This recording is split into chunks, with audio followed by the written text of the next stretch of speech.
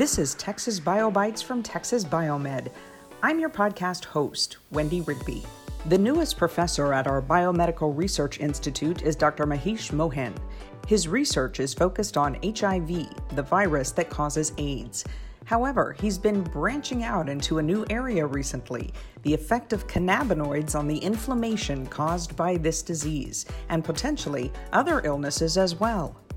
I'm Dr. Mahesh Mohan, and I'm a full professor here at Texas Biomed, and I will be mostly doing research, and my research is focused on understanding the molecular pathogenesis of HIV infection. When you say molecular pathogenesis, What does that mean? Mostly events that happen at the submolecular level or subcellular level, the changes that happen inside cells and how virus infection brings about those changes in the body. So when someone acquires this particular virus, there's a cascade of events that happens, and some of this is on the subcellular level. Yeah, so we're mostly interested in changes called epigenetic changes that happen as a result of infection. So infection basically, results in chronic inflammation, and some of these epigenetic changes are driven by chronic persistent inflammation, and we're working to identify some of these changes and then also reverse it with feasible pharmacological strategies. So looking for treatments to intervene. Correct, yeah. So what are some of the symptoms that people with HIV may experience due to this chronic inflammation? Most patients have access to antiretroviral therapy, and so HIV is no longer a death sentence. But then, even though these people are living longer, they are still having a lot of comorbidities. They're living healthy lives, but then they're aging faster. They're highly susceptible to other diseases like cardiovascular disease, cancers, diseases of the intestine like enteropathy. And some of the factors that drive these diseases is chronic inflammation. And so my primary work is to find strategies to alleviate this chronic inflammation. Where in the body does this chronic inflammation take place? In HIV, it's systemic. You see it in the brain, you see it in the heart, you see it in the intestine. In the brain, more than 50 to 80% of the infected people experience a condition called HAND, which is HIV-associated neurocognitive dysfunction, and this is primarily driven by chronic inflammation. When someone with HIV experiences HAND, what happens? It's basically, neurological dysfunction, like dementia, and that's a common comorbidity in HIV patients. Dr. Mohan will be working at the Southwest National Primate Research Center on the Texas Biomed campus. He came from the Tulane National Primate Research Center in Louisiana, where he worked with rhesus macaques. These animals are a good model for his research, as they can be infected with the monkey version of HIV. It's called SIV, or simian immunodeficiency virus. And when you infect monkeys with this virus, you can see almost all the disease spectrum that you see in HIV. So do they get the same kinds of symptoms, and does the disease progress in the same way it does in humans? Yes, you see all the symptoms, and in the macaque, the disease progression is a little bit rapid depending on the species. For instance, in pigtail macaques, the progression is really fast. They're rapid progressors, whereas rhesus macaques, they progress anywhere from 6 to 12 months. Could components of the marijuana plant help patients with the many and varied symptoms created by an HIV infection? That's one project Dr. Mohan has taken on. Some of your recent work has involved studying the impact that cannabinoids can have on this chronic inflammation in patients with HIV. How did you come up with this idea, and how are you testing it? My collaborators at the Louisiana State University Health Sciences Center, they began studying the effect of cannabis in HIV infection. This was basically one of the programs that was initiated by the White House. That's what I learned. We get cannabinoids from NIH, so they provide the drug free of cost. And the initial hypothesis was that it would kind of have a negative effect on HIV infection. In a sense, it would facilitate disease progression. Cannabinoids, especially tetrahydrocannabinol, which is the most psychoactive cannabinoid in marijuana, binds to the CB1 receptor in the brain. That's when you get the psychoactive effects. What we know of as THC. THC stands for tetrahydrocannabinol. So they did a dose optimization study to find the dose that would impair behavior in macaques. And they identified a dose that was 0.18 mg that completely impaired behavior. And then they increased the dose all the way to 0.32 mg. And at that point, it didn't have any effect. The animals developed tolerance.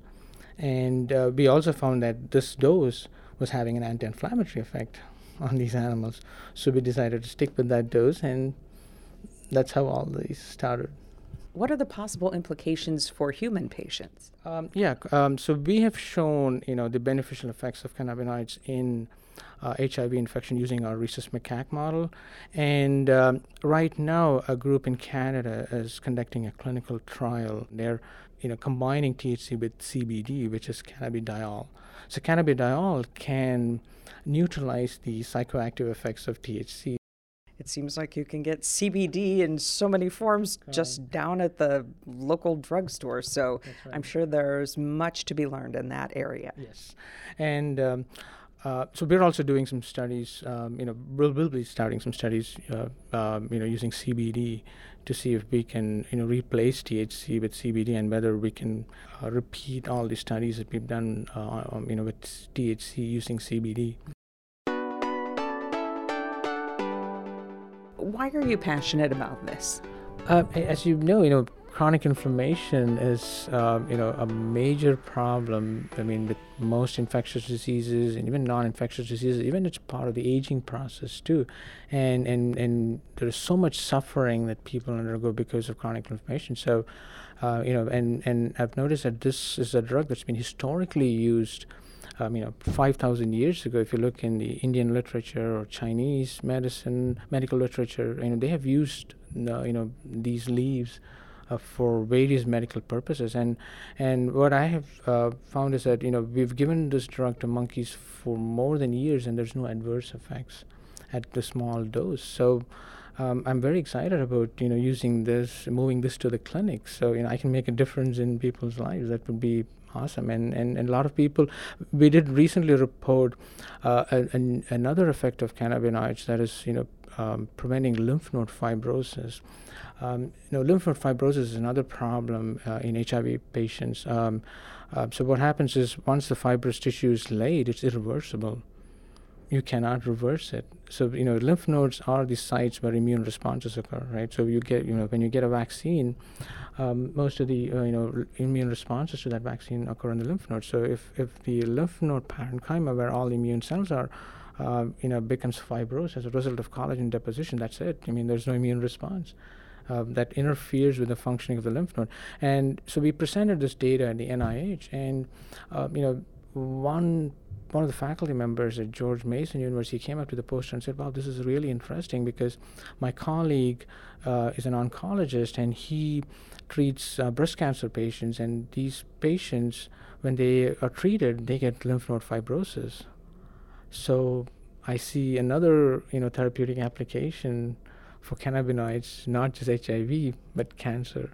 Why did you accept the job here at Texas Biomed? What are you looking forward to? I'm looking forward to establishing new collaborations, especially in the TB area. And my family is also very excited about moving here, including my wife and my daughters. Yeah, I'm looking for new opportunities, establishing new collaborations, and I found this place great for that, yeah. And especially with the TB model, that's my next area that I want to focus on.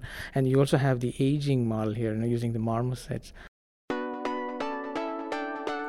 I asked Dr. Mohan about the ultimate goal of his research, and it may involve creating synthetic compounds to turn into medications. These THC acts through a receptor, a cannabinoid receptor too. So you could synthesize agonists that would stimulate that receptor and use that to induce the effects of THC. So you don't have to give them marijuana or any ingredient in marijuana. So that is one area that I'm focusing on. And then the non-psychotropic cannabinoid, which is cannabidiol, which was just recently approved by the FDA to treat childhood epilepsy. That's another area I want to focus on, what the mechanism of action is. So those are some of the areas that we need to have a better understanding of, and that's not clear. We know that this is exerting anti-inflammatory effects. So what are the downstream molecules that are involved, and how does it do it? Cannabinoids is just one aspect. I'm also now moving into other drugs of abuse like cocaine, and also looking at other molecular aspects too.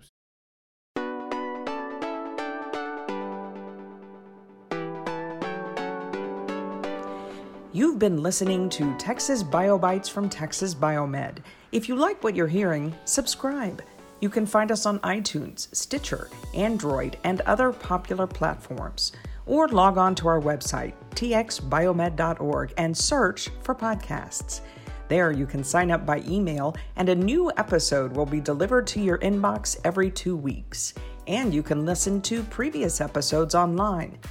At Texas Biomed, we love sharing our science. Thanks for listening. I'm Wendy Rigby.